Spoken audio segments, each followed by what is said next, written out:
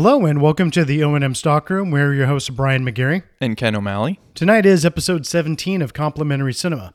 If you are new to the channel, Complimentary Cinema is a program where we review and discuss films that you can watch for free that are available on YouTube. Be warned that we discuss these films in detail, so consider this a full spoiler alert. So today was my turn to pick a film, and we happened upon The Time Machine from 2002, starring Guy Pearce. Basic rule of thumb, if you're new to the channel and how we pick these films, basically we just go and look at the free YouTube films and see what we have not seen before that might look remotely interesting. And here we are. Yes, this was a movie that I believe is on both of our radars at some point in time. But for whatever reason, neither of us had seen it at the time. I'm a big Guy Pearce fan. I first saw him in Memento, I think like a lot of people did back in the day. And then in 2001, that was a huge, well, not a huge hit, but it was a pretty big hit when it came out. It was one of those slow burner films that came out and it just was kept going and going and going, and people kept going to the theater to check it out. And that put Guy Pearce on a lot of people's radar. And for me, right about the time I saw that, I also picked up L.A. Confidential and Ravenous and loved those movies as well. So I became a big fan of his work pretty quick. And I always saw this movie floating around, first at like Fred Meyer back in Oregon in the movie section, and then later at Blockbuster. And the poster just always looked so stupid that I just didn't care. But, it's, 19 years later and let's do it, Absolutely. So let's see. This basically it's this book. Okay, well, the film is loosely based on the H.G. Wells book, The Time Machine.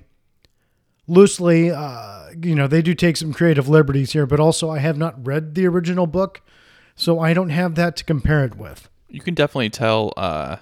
I'm assuming some of the older stuff may be closer to the original, as far as the original timeline kind of stuff.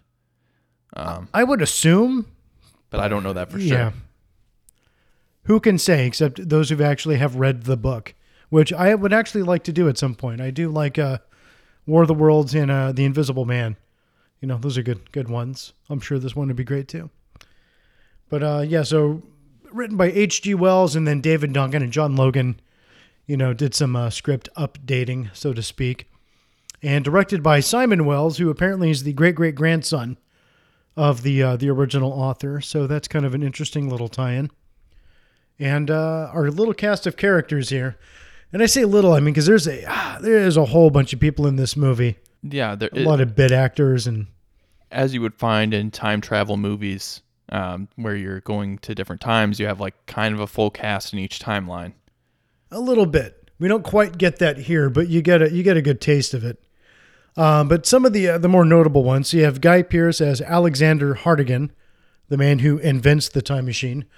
Mark Addy as David Philby, who is the closest thing that Alexander would have to a friend. Kind of a sidekick character. Yeah, and then there was Philidia Law, who was Mrs. Watchett, basically the amazing English sassy housekeeper of Alexander. And then you have Sienna Guillory as Emma. And then you have just a whole bunch of random people. And then you get to Orlando Jones as Vox, a holographic librarian.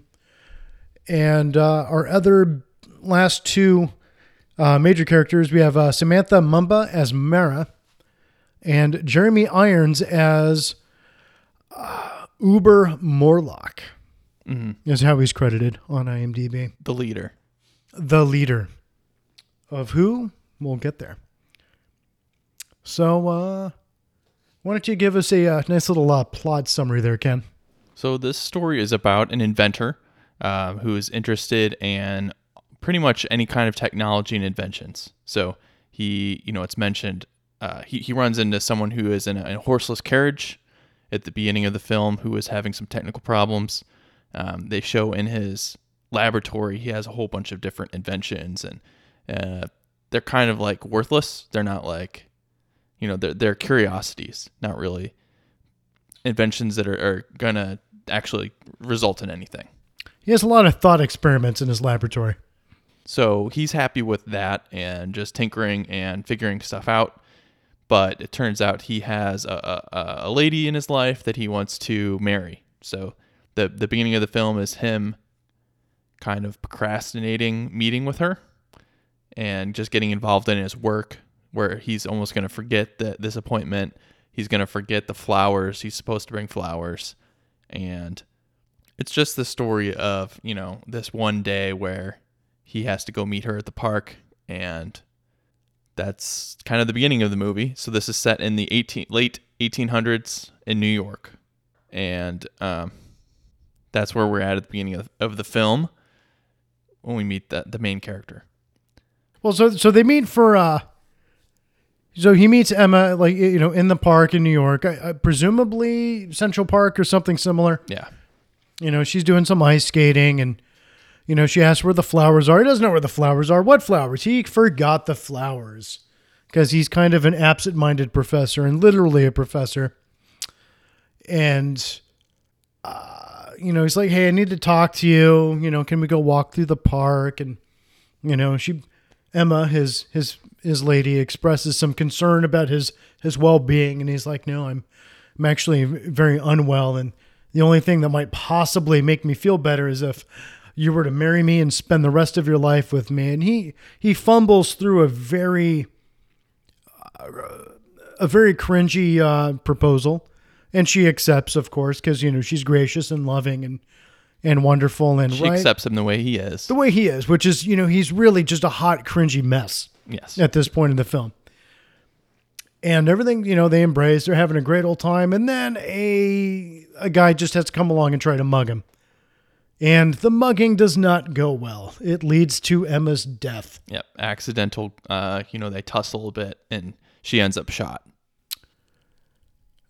Very unfortunate and very traumatizing and devastating for Alexander, who spends the next, presumably months or even years, locked away in his home working on his next project.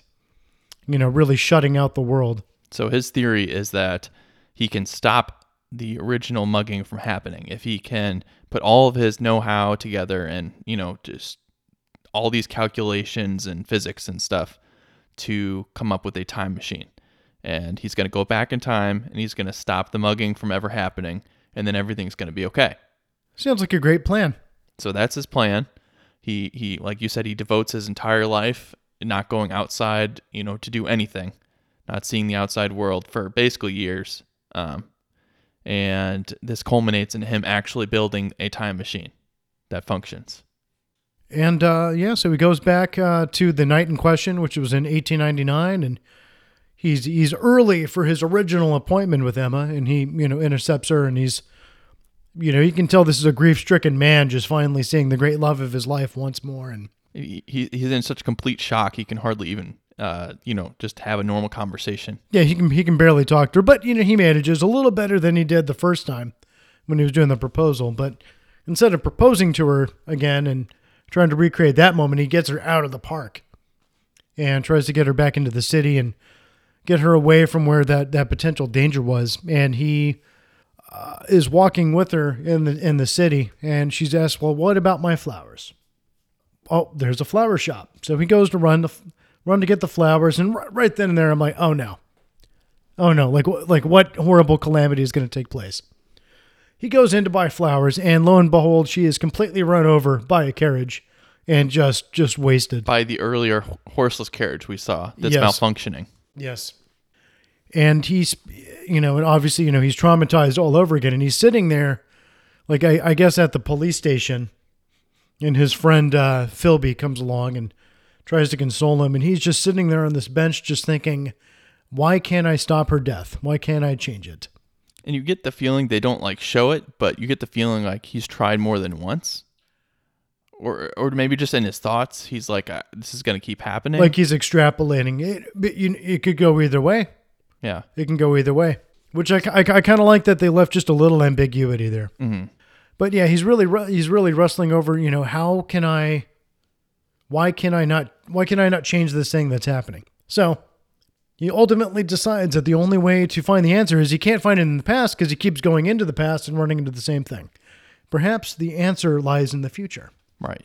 So his question is, why can't he change the past? And that's what he needs to figure out. So it's definitely more of a philosophical pursuit. He wants to try to find just answers from maybe a point in time in which we've advanced further and figured things out a little better. So he goes ahead. He ends up in May of 2030.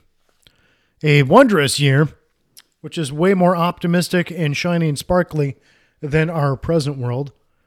But you never know. Maybe we'll get there in the end. And he ends up going to a library with holographic librarians. And in this case, named Vox, played by Orlando Jones. And he's trying to find information on practical applications of time travel. And he's laughed off, even in that year, by the holographic librarian, which appears to have sentient AI. Like, it's not just a program interface. Like, it actually functions as though it can think for itself and make judgments and determinations on its own, which I thought was a nice touch. Mm-hmm. So more like an actual living being than just a hologram. Right. It's also basically a database. They say it's connected to the whole world, and they all share information. And it definitely, like, it makes recommendations and it talks to people and it has a personality. And they talk a little bit, and he ends up basically getting laughed out the door. And so he goes back to his machine and he goes ahead a few more years.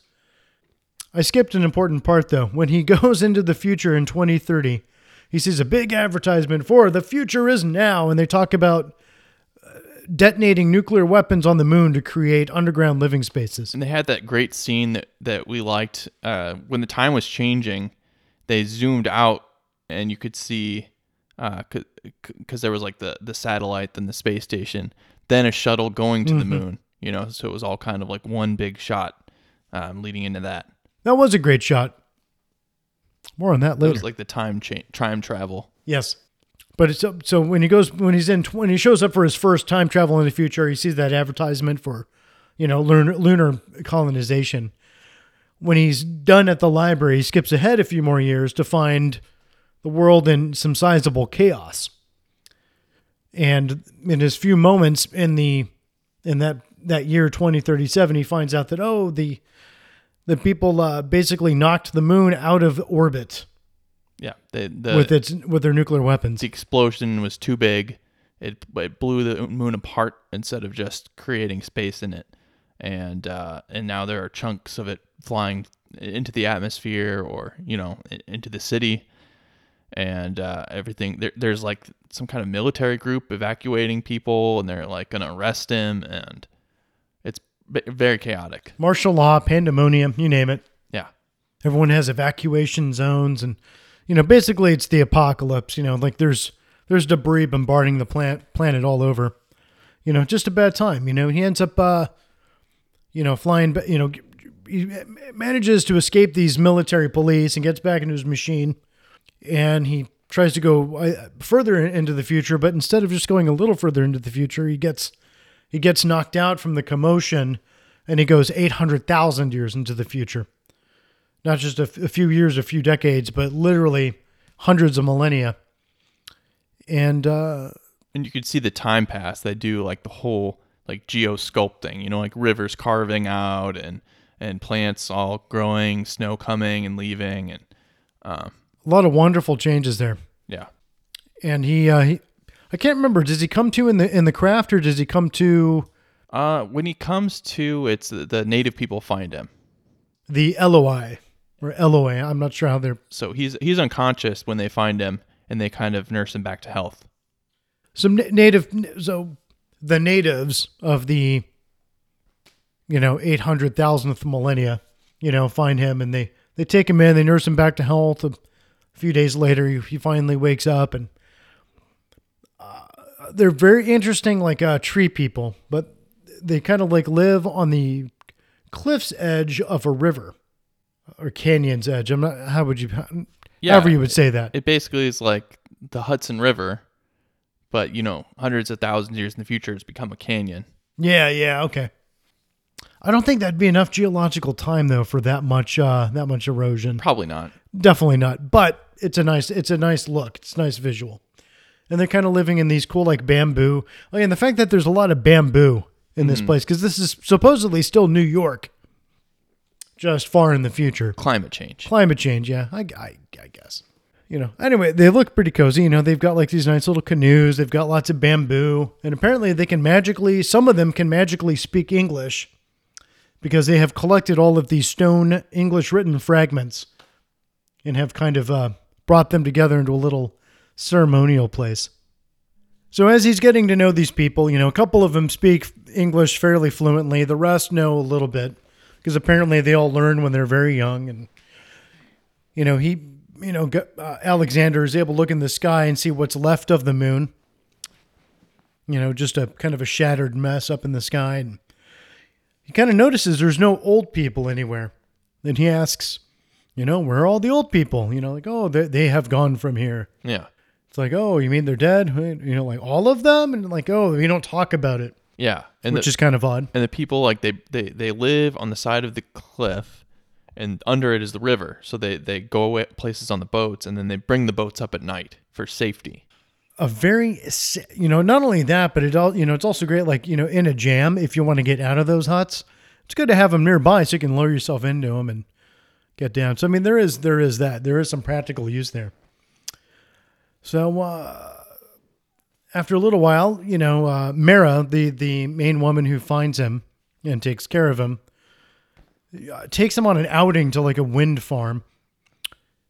So shortly after he's recovered, he's sleeping at night and he has this horrible dream in the jungle, and he sees like this ghostly white face and pale blue eyes and this like metallic, angry looking structure. And he wakes up from this nightmare, and he finds out that this little boy, Mara's son or brother, has had, Mara being the one who's taking care of him. And he finds out that, they all have this dream. So it's an interesting thing. So they all have, all the old people are gone. They simply leave from here after a while. They all have this, peculiar nightmare, but they don't talk about it. And presumably the next day, Mara takes him to a wind farm. Looks like where they do some fishing and do some other things there. And that's also where his time machine is. And Mara asks him, is it still working? Is it good? Hey, can you use it to, take the boy and get out of here? And he's like, well, why would I want to do that? And she's like, just please leave. And then they get attacked by... I don't know what they're called. They're called the Morlocks. The Morlocks. The Morlocks. Because they're from this universe's version of Mordor. Yes.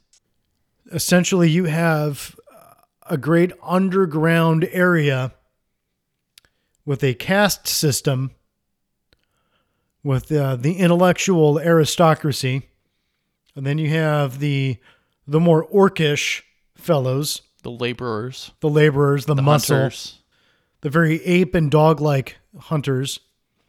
And then you have these like weird, almost kind of Skeletor-ish looking ones that just shoot poison arrows into people. Mm-hmm. Those are the three that I could see. Yeah. So anyways, as it goes, they attack this tribe of people. They take a few. Alexander demands to know, like, why don't you fight back? Why don't we do anything about it? Apparently, in the future, no humans have any balls left. So they just kind of stand around and just, piss themselves until they're taken by the Morlocks. And they even say, like, if you fight, they take you first. So that, they're just completely scared and they have no recourse at all. Yeah, no weapons or anything, really. They fish. Do they never use fishing spears? But I mean, yeah, so they really have been, trained to just not resist and not fight. But Guy Pearce just found another woman that he likes, and there's no way this is going to happen to him again twice in the same film. So he's on a mission to go rescue her, which indeed he does. And, and in the course of things, he realizes, the caste system, and he finds the the leader of this particular group, the Uber Morlock, played by Jeremy Irons, who, so he had a very interesting look. So he's like deathly pale, super long, flowy, silvery hair, long fingernails. He's like a very gothic, flamboyant Vigo of Carpathia from Ghostbusters 2. That's what I kept thinking of. See, it reminded me kind of like vampire. You know what I mean? Like it's almost vampire look. I normally I would agree with you, but it was the hair that did it though. The hair's like the rest of the look said vampire, but the hair said Vigo of Carpathia. Vigo the Destroyer. Yeah. You know, just anyway, it was an interesting look. His other interesting feature was that his brain was growing down his spine. So he had like brain wrinkles on the top of it going down his back. Yeah, it was a very strange thing. It was, and anyway, so the Uber Morlock, explains how 800,000 years ago when the moon was basically destroyed, how it the Earth couldn't support the human race. So a few managed to survive above the surface, and some others survived underneath. And those that stayed eventually evolved to be able to be unable to deal with the sunlight. And then eventually, when they decided that they couldn't return to the surface, that they would breed themselves into casts. I don't know how quite they quite reached that conclusion, but there you go. Well, part of it too is that this particular guy, his caste, developed this, super intellectual ability where they can actually control other people, and they have, kind of weird superpowers. So, he has like he kind of force chokes him or whatever at one point. He can control. He's the one that's making the dreams.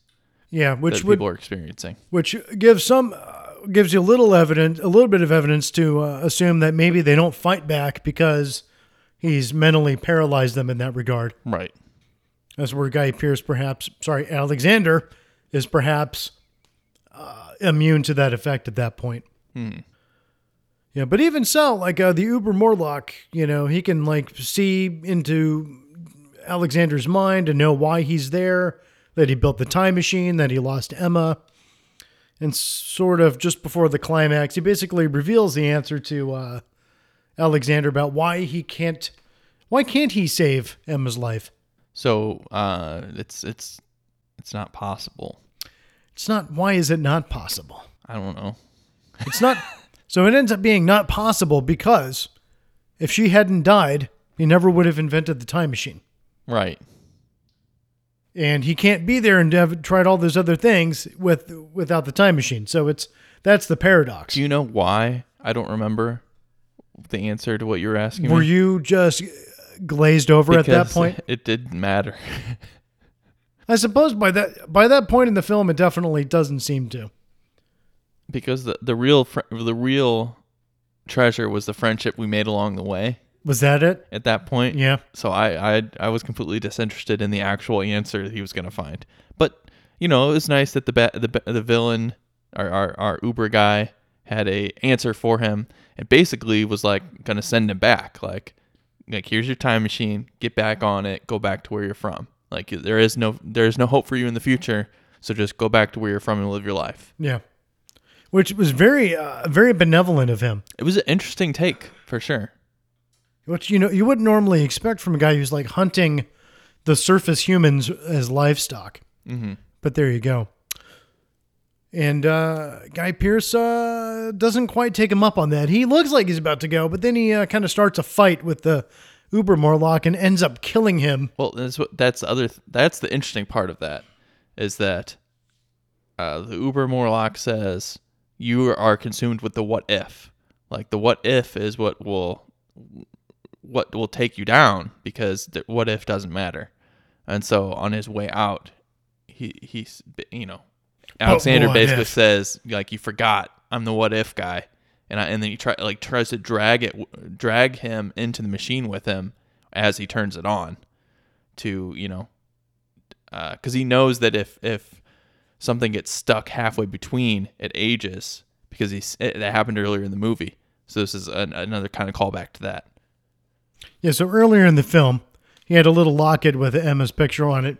He accidentally dropped it, and he watched it decay and then turn to dust. Yeah, and his hand started kind of getting hurt, so he had Yeah. to pull it back in. He couldn't reach out for it. So he's got a hand that's older than the rest of them, too. That's true. Just think about that. That's true. So anyway, he basically does after a tussle with the Uber Morlock, and I'm going to say that every chance I get, Uber Morlock. He ends up getting him halfway out of this like temporal displacement bubble, and he ages into a skeleton and then vanishes. And Alexander continues to go farther and farther and farther into the future, and then when he stops, he sees a world completely overrun by Morlocks. And everything on the surface is gone. It's just all burnt, and there's lots of angry metal skulls everywhere and fires and what looks like groups of slaves. And it just reminded me again of Lord of the Rings when they have that dream about what'll happen to the Shire if Sauron wins and gets the one ring of power.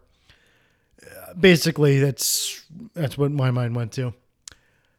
So he decides, we're not going to do that. And then he goes way back in time and saves Mara, uses his time machine to destroy the Morlock colony, which you get the impression that was the Morlock colony, or it was, near all the other ones. So basically he wipes out the Morlocks, Yep. saves the human race.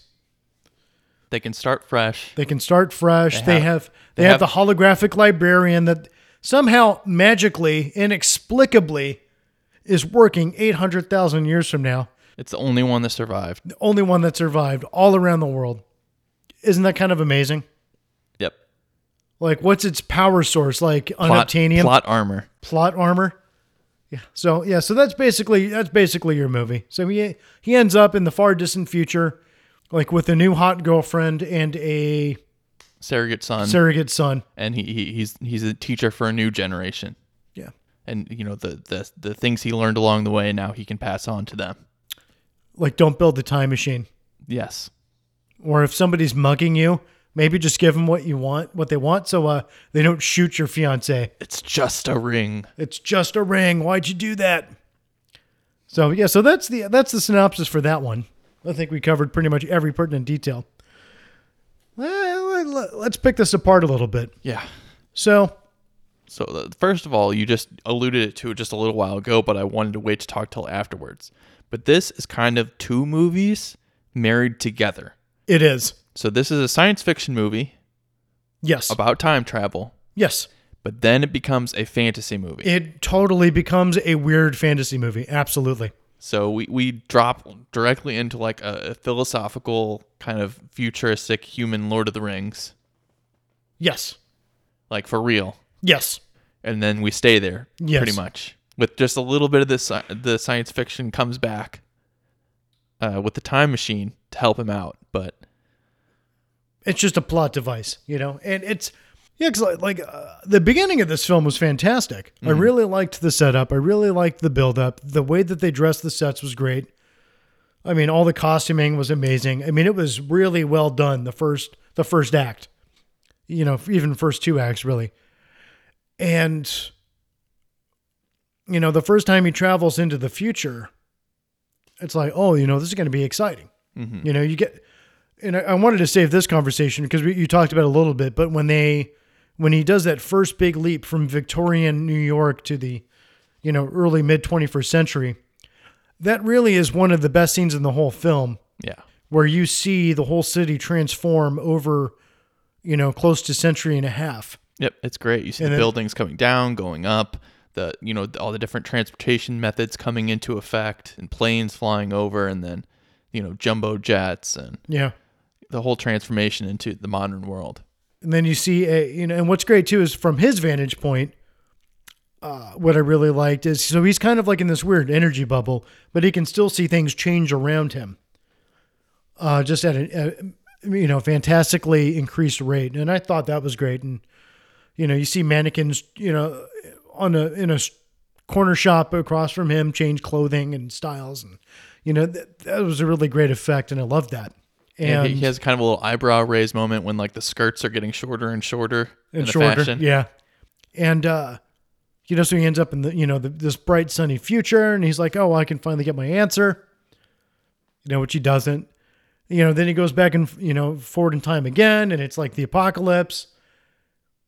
And then he ends up, he ends up like in this fantasy land is just how I call it.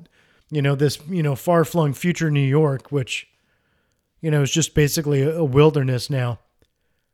And, you mentioned this when we were, watching the film. It's like, we didn't expect him to stay there. Yeah. I was waiting for more time travel to happen, but it didn't happen. That's just where we ended up. And that's fine. Mm-hmm. But from that point on, when he ends up in fantasy world, like, the grounding is gone, I think. The reality of the film. They bring it back a little bit right at the very end just to kind of tie it in, but it's not enough. And I think that's where the problem is they needed a little more time travel, because it almost feels like he should have brought the sidekick guy along for some of the adventure and then sent him back at the end, so that he could have not that he could change anything, but just that he could bring his philosophy back. Yeah. Or, you know what I'm saying? His kind of like renewed hope back. But instead we have just a spiritual, he's in a better place, or, wherever he went, he's better off, but they're just left kind of wondering and just honoring his legacy instead of, like, they didn't make it a real connection. Yeah. I don't know if that makes sense. It does. So, I mean, it's definitely a loose thread there. But again, I really would have to read the actual book. Like, it would have been cool, though, if he would have swung around just to pick his mate up. Like, I need your help or something. Like, I mean, like, but at the same time, it's like, when you think about, like, Back to the Future 3, when Doc Brown comes back in the train, even that was heartwarming, but also kind of, in its way. I don't know. I could tell by the look on your face, you definitely disagree. I love the hell out of that movie. I love the hell out of all three of those movies. But my point is, like, I think that kind of return to be like, oh, hey, everyone. I don't know if that would have worked here. I think that's what could have fit in with the movie, though. It's not the, like, oh, hey, everyone. It's like, I came back to get this one person because I desperately needed him for whatever plot reason. Sure. And then at the end of the movie, he can go back before the time machine's destroyed, to just kind of complete that loop of connection to the original timeline. I mean, the way they did it was a way, but they didn't actually loop it back around. Like, we just have the characters from the beginning, like, oh, well, I guess he's in an okay place. I just love how, like, they knew they needed to get back to that. Like, they knew the filmmakers definitely did. They needed to get back to that, and that's the only way they could come up with. The amazing thing to me too, which I found really amusing, it's like, in that final scene when you see his maid and his friend, and they're like, oh, he's been gone a week. And he's like, hey, my wife and I need a housekeeper. Are you interested? And she was like, oh, just until the master returns. The guy's gone 1 week. And they're basically like, he's in a better place. Godspeed. And can I hire your services? Yeah. Well, they have given up on him. See, I was okay with that because he would have had, at that point, like, once the machinery was gone, I'm assuming his friend could have looked through his paperwork or, like, seen the pictures or, like, kind of got an idea of what happened. I don't feel like his friend ever had the vaguest idea what he was up to. And he even asked a couple of times in the film, like, what the hell? What are you working on? He doesn't know. This is like just a very average guy who's completely out of his depth compared to Alexander. To the point that Alexander even makes fun of the guy's bowler hat, which everyone else wears. I don't think he had the intellectual astuteness to divine what he was up to. But I don't know. See, I think all of this points to the fact that it's a bit of a mess. Like, it is. It works fine for what it is, but going in, there's no way that this is going to turn into like a fantasy movie, and then that's what it's going to be. And it still stays philosophical, but the tone of it changes completely, and then it wasn't at all what I was expecting. And I don't think anyone going in could say, oh, this is what this is what this movie is. I never had seen a trailer for this or anything, so I definitely didn't even have a mental image, really. of that. But yeah, it does feel like it comes at I don't know. It does. The fact that there are any humans at all 800,000 years from now is incredible. I don't give us that much credit. Yeah. I just don't. Well, that's what I joked about while we were watching it. It was 2037 when like the world went to hell, and that's generous. Yeah, I mean that was generous. Yeah, and I don't know. I just thought it was funny because even it'd be nice to think that humans are still going to be around 800,000 years. I'm not keeping my fingers crossed for that, but you never know. Yeah. I'm sure a giant asteroid will take us out before then, probably. So let's talk about. So we were talking about how the tone of the film changed when we get to the far future fantasy world. What also changed, Ken, was the music. Oh yes, it did. Suddenly, it was like bad Lion King music mixed with Enya. It was, and it kept coming up over and over again, and it just. For me, it was so tacky that it completely pulled me out of the movie.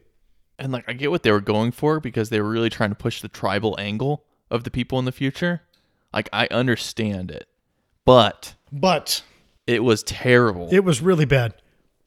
I mean, it was over the top, and it was very like it was up, and it was also like kind of uplifting and swelling when what you were watching didn't really fit with that either. Mm-hmm. Like, so I know that you and I are both fans of a YouTube channel called Historia Civilis, mm-hmm. and they use some background music in those videos that are often just like some drums, some like bongos or that kind of thing. Just something very subtle that still has kind of a tribal feel to it. And I don't think you needed a lot of music during the tribe scenes. Absolutely not. They should have had less tribe scenes. Which is what I'm getting at, because... with just more human background noise. Yes. And then action music in the action scenes. That's all they needed.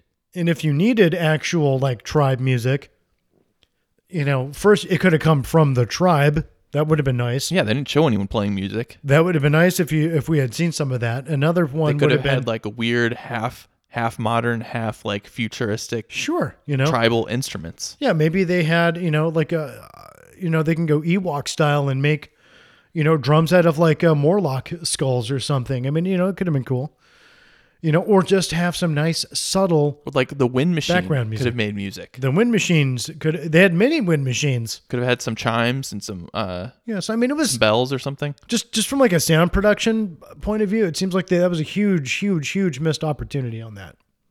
And I'm gonna guess that our confusion about what this movie is, that had to have translated to production. Because if you think, oh, I'm making a time travel movie, and like all of a sudden you gotta do all this weird tribe stuff, like futuristic tribe stuff, like where do you even start? So they just went to what they know, which is, like you said, it was basically like it sounded like straight up Lion King, Disney music. And it was bad.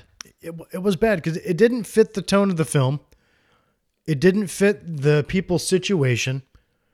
It didn't fit even necessarily the culture of this more Aboriginal style tribe. It just didn't mesh at all. I think a lot of the problem there too is like that tribe doesn't feel realistic. No, because a tribe that is basically being just raised to slaughter wouldn't have like, why would they make art? You know what I'm saying? They wouldn't have time to make art. Like, why are they making jewelry? They would not have much time to make jewelry.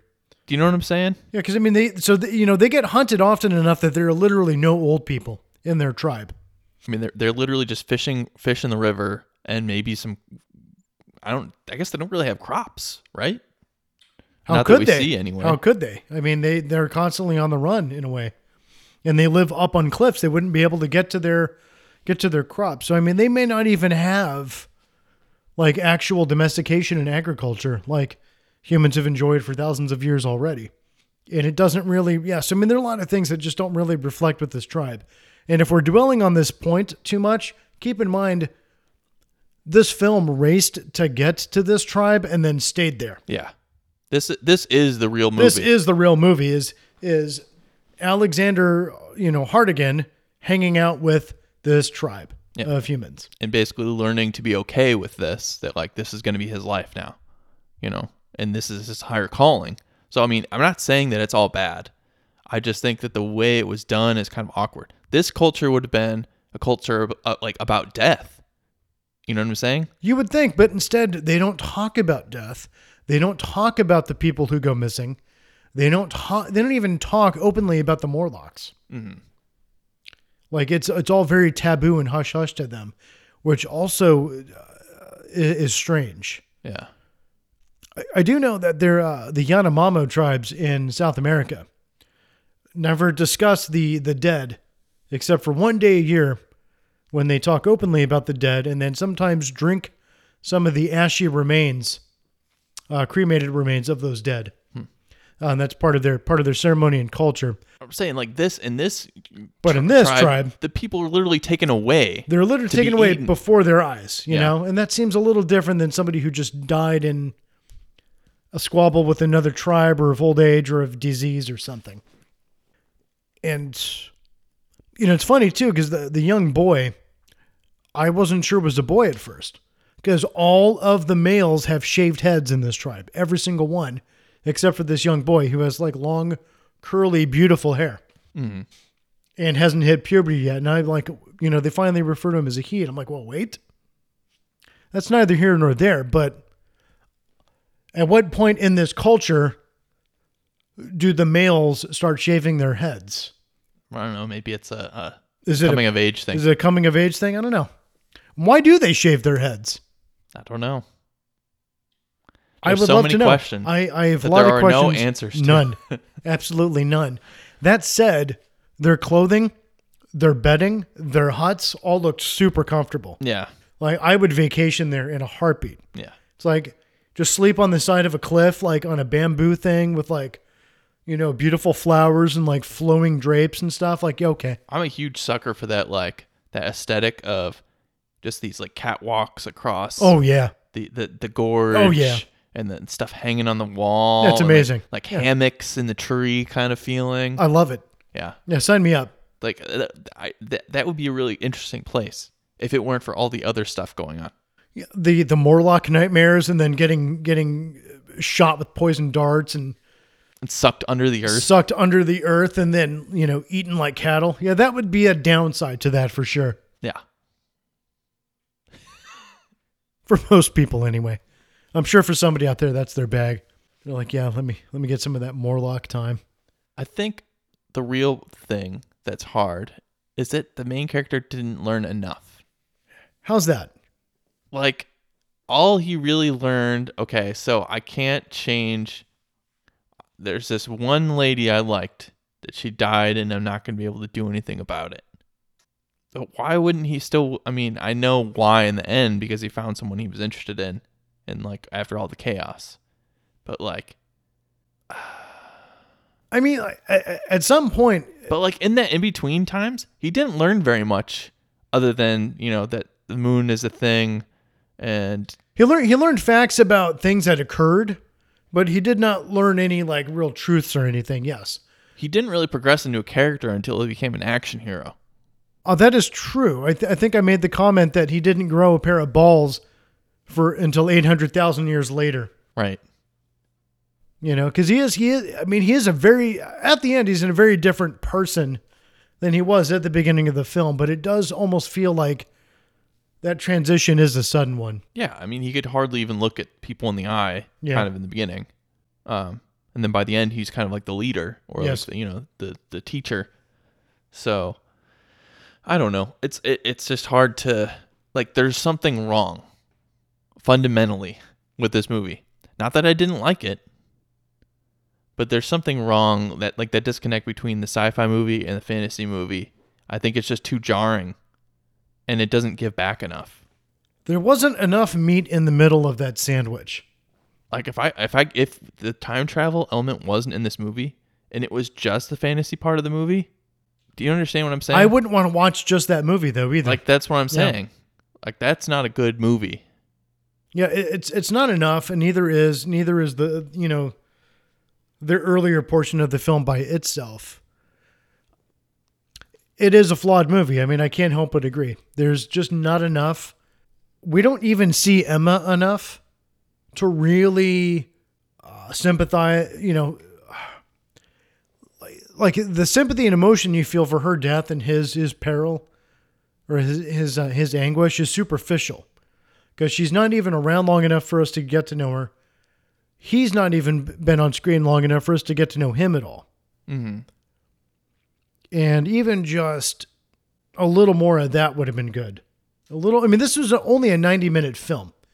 If they had made it like a full 2 hours, maybe that would be 30 minutes too long for some people. But I really feel like if they had made this a longer film and had added just a couple more scenes somewhere, how about another scene with Emma to establish a little more of the importance of her in his life that would drive him to actually devote years to build a time machine.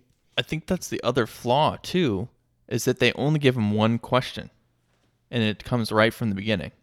And so he doesn't have any room to progress as far as like all he cares about is why can't I go back and change this? Yeah, because we only see that he goes back once. Right. We only see that he goes back once. And then after that first failed attempt, he then just deduces that I can't change the past at all. Yeah. And I could go back 1,000 times and watch her die 1,000 times. Even just one more scene of him attempting to save her life would have been enough for us to conclude that, there's something that he can't change. Mm-hmm. I don't feel like they cemented that enough. Yeah. I don't know. Am I on? No, it's like that is absolutely spot on as far as like that plot line goes, but also they didn't give him enough room to grow because there's only one question he has. If they wanted to really give him development, it should have been he was learning something different from each time period as he traveled forward. That culminated in him kind of compressing all that information into like developing as a person. Sure. Yeah, because there could have been other questions involved with that question that they could have been addressed in each encounter. But that would be really good writing, though. I think the problem is they spent a lot of money on the fantasy portion. Yeah. And so that's why we needed to spend a lot of time there. There was no budget left for other encounters along the way. Because if you think about it, I mean, Future 2030 was a lot of computer graphics and then one street, which was then the same street in the next future. Yeah. Which was then, that was it. That was it. Yeah. In the library. Yeah. But that's just one interior that we use kind of again in the future. And the library was, I think it was like a courthouse in Riverside, California. Right. So, I mean, all they did was put up some glass for the hollow emitters or whatever. Yeah. So, I mean, that wasn't anything fancy or expensive. So I know from a production standpoint, that's why we ended up with what we have. Yeah, they definitely saved the money on that. And then there's some of the issues of some of the other effects. The Morlocks themselves, like the Hunter Morlocks, looked pretty bad. Mm-hmm. And apparently Stan Winston Studios had come up with a really great design that was more true to what was described in the original book, which apparently was more ape-like. And at some point they were kind of overruled, and then we were given this thing where it's kind of hard to describe what it looks like, but it's almost like a dog mixed with some kind of primate, and it's just kind of weird looking and also skeletal. And kind of skeletal in the facial structure, and it just looks weird. But then the body looks like Sasquatch. The body is like, it's like Mike Tyson's Sasquatch. Like these things are ripped like kangaroos. Mm-hmm. And they have like the face of like a dead ape, I guess is the best way I could put it. Yeah. So, I mean, it's weird looking, but not scary. And especially once you see them moving, they look silly. They do. That's really what was really hard to take seriously. And you even said like right away, like if this looked better, this might actually be like suspenseful or like scary. This might actually impact me. But instead, it's just like, well, these They- silly Muppet monsters. They just don't look good. Yeah. You know, it just was guys in rubber suits, Yep. which is a shame because Dan Winston Studios, they brought us the Terminator effects for the first couple Terminator films, and I think some of the other ones. They did the creature effects on the film Aliens. Okay, another fantastic film. You know, that's a great place to go for your special effects if you need something like this. And well, they didn't, and this is what we get. So that was too bad because They needed to make it less human looking. Because, like you said, it was just obviously people in suits, where they were trying to push this narrative of like, these are alternate human evolution. You know, this is some kind of weird forced evolution yeah. that they've been doing underground. And they end up just looking like, you know, like you kind of alluded to, like Mordor. Some of them just look like straight up orcs. Yeah, but not even good orcs. No. You know, like if they actually looked like real orcs from like Lord of the Rings, Right. I'd be like, awesome. Yep. These are not those at all. No. Not even by a stretch. Mm-mm. So yeah, so that fell flat there. Oh god, what else can we butcher on this film? Yeah, I think that, okay, the characters they introduced in the beginning needed to be brought back in somehow, other than just the scene at the end. Yeah, They needed to factor more into the journey. Because really, all that beginning stuff just didn't matter. let's Like, see. you could have had a Man Out of Time story. Yeah, you with could an have. even shorter beginning. You Why could did have. we need to know the housekeeper? Why did we need to know the It didn't really add anything. So like, you know, so Mr. Philby, you know, it's like his one friend in like his normal contemporary time. Philby doesn't help him build the machine. He doesn't stop him or even inspire him to travel. All he is there for is just to be a guy there to talk lines. See, and that's why I think that those must have been holdovers from the original story. Where Must they're like, have. well, we have to put these characters in because Yeah. this was... Because I would imagine, and this is, you know, I haven't read the book, but I would imagine in the original, yes, that they probably had more important roles at some point. You know, if not in the rest of the book, but at least in that beginning. I mean, there's just no reason to care about Philby. There's no reason to care about the housekeeper.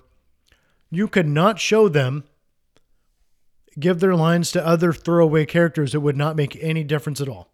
You could cut probably 90% of their existing lines and it wouldn't have changed anything. And like the problem with that too, though, is like I liked all that beginning stuff. Like the beginning of this movie, the period piece. I loved it, but I also thought it was going to go somewhere. Right.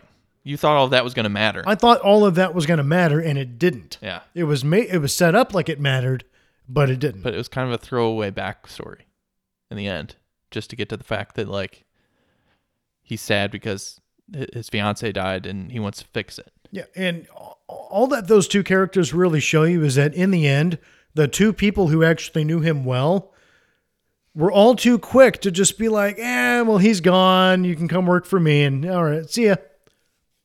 Yep. I mean, that's... And like, yeah, it's more done out of like a hope way as far as his friend goes. Like his friends like, all right, well, whatever he did, he went off to a better place or he's doing what he should do. And like, I'm going to honor that memory. So, you know, he had a good take on it at least. But yeah, it definitely, from our point of view, it comes across a little funny. It really does. Like, oh, my wife and I will need a housekeeper to take care of so-and-so. Poaching your I know, your best it's like- friend's help after they He's been gone a whole week. Okay.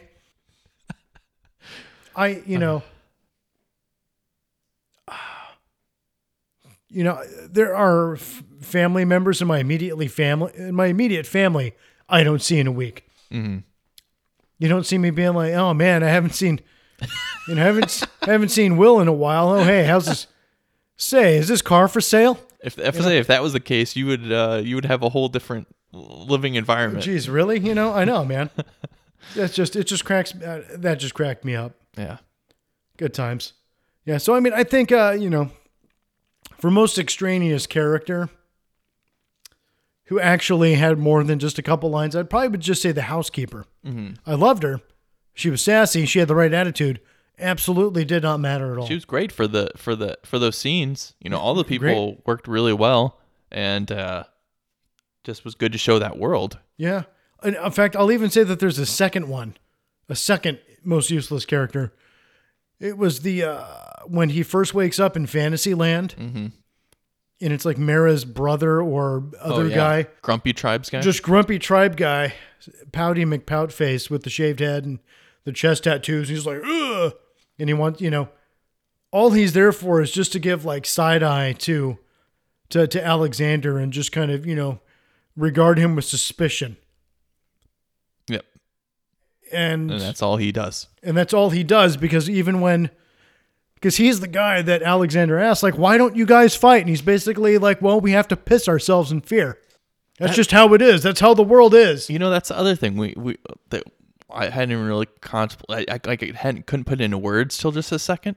But he didn't even like advance. Like he couldn't even get the other people to follow him. You know what I'm saying, or help him out or anything. No, he went underground. The little boy wanted to help him. Yeah, the little boy. The little boy doesn't know any better. The little boy had bigger cojones, and his mom was, captured. Yeah, so he had proper motivation. But he couldn't even motivate them to change their ways until after he'd already solved their problem. Yeah. So basically, we see. I wish I could find the guy's name. There's just so many background characters and Hunter Morlocks listed here. I can't even figure it out. I recognize him. I think I've seen him as a tertiary character in something else. I've seen the actor in some things, and as an actor, he's fine. The character sucks though. Yeah, because the character is basically he just shows up to be grumpy and be suspicious of the new guy and act like, oh, we'll throw him into the river, if he's no good. And then when it actually counts, it's like, well, hey, why don't you do something? It's like, well, it's because we're chicken shit. We can't do anything because we're quaking in fear. Mm-hmm. So it's like, and it kind of basically completely devalues his earlier intimidation. Right. It's like, what would he have done? Nothing. Exactly. He just don't do violence anyway. He just would have pouted off in the corner and just like kept looking over his shoulder once in a while. Mm. Yeah. It's like, no wonder why the Morlocks are kicking their ass. I will note that I did like the Uber Morlock.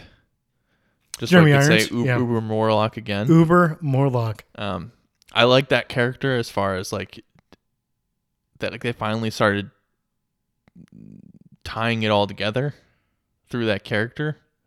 For the sci-fi lover in me, that was more of what just not necessarily that scene, but that kind of dialogue, that level of dialogue is what I want more of in my films. More conversations about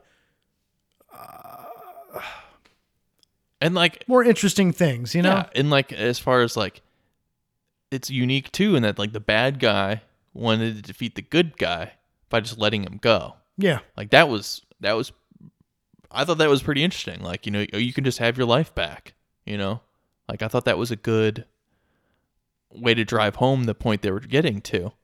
So like what they did wasn't incompetent, and like it did have a purpose and direction. Yeah, but it just didn't all fit together right.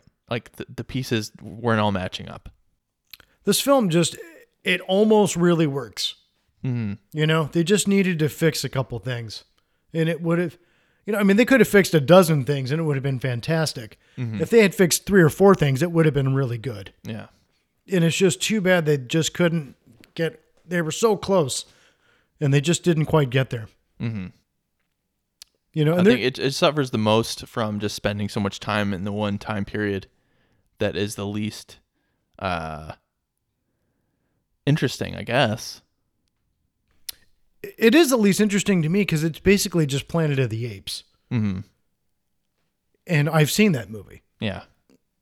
And I've seen Lord of the Rings.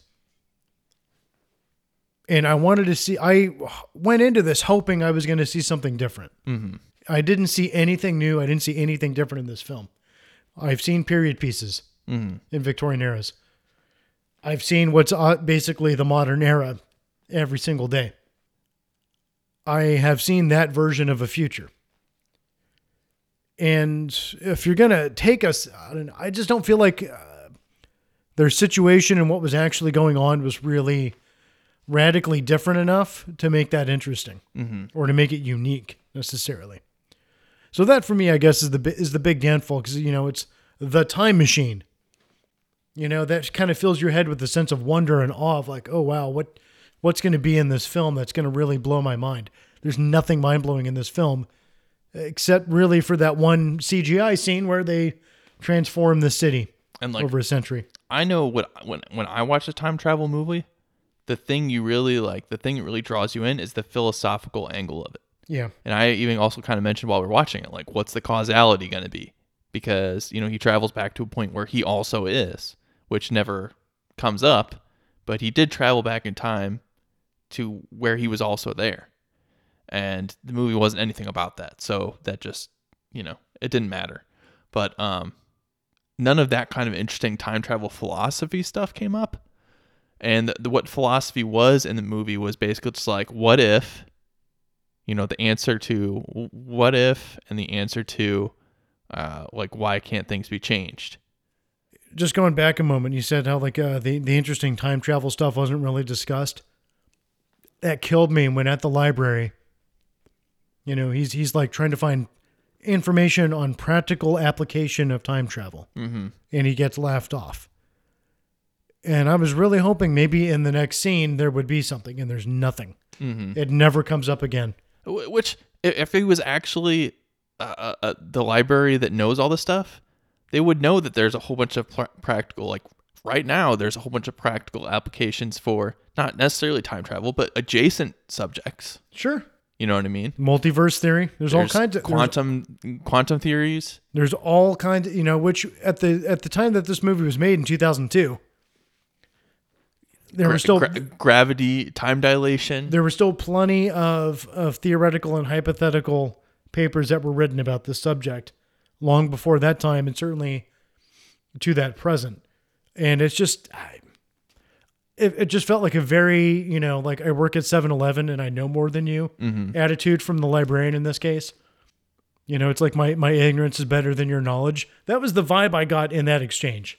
It's like, oh, science fiction. That's why it would have been much more interesting. I mean, even if he had that initial reaction, sure, it would have been much more interesting if the librarian had been helpful in some way. It really would to give him something to point to instead of just in desperation. I'm just going to go in more into the future. I guess these people are still dumb. Like the guy went figured it out yet. The guy went to the library, talked to a sentient artificial intelligence interface that was connected to the database of every databank in the world, and got nothing.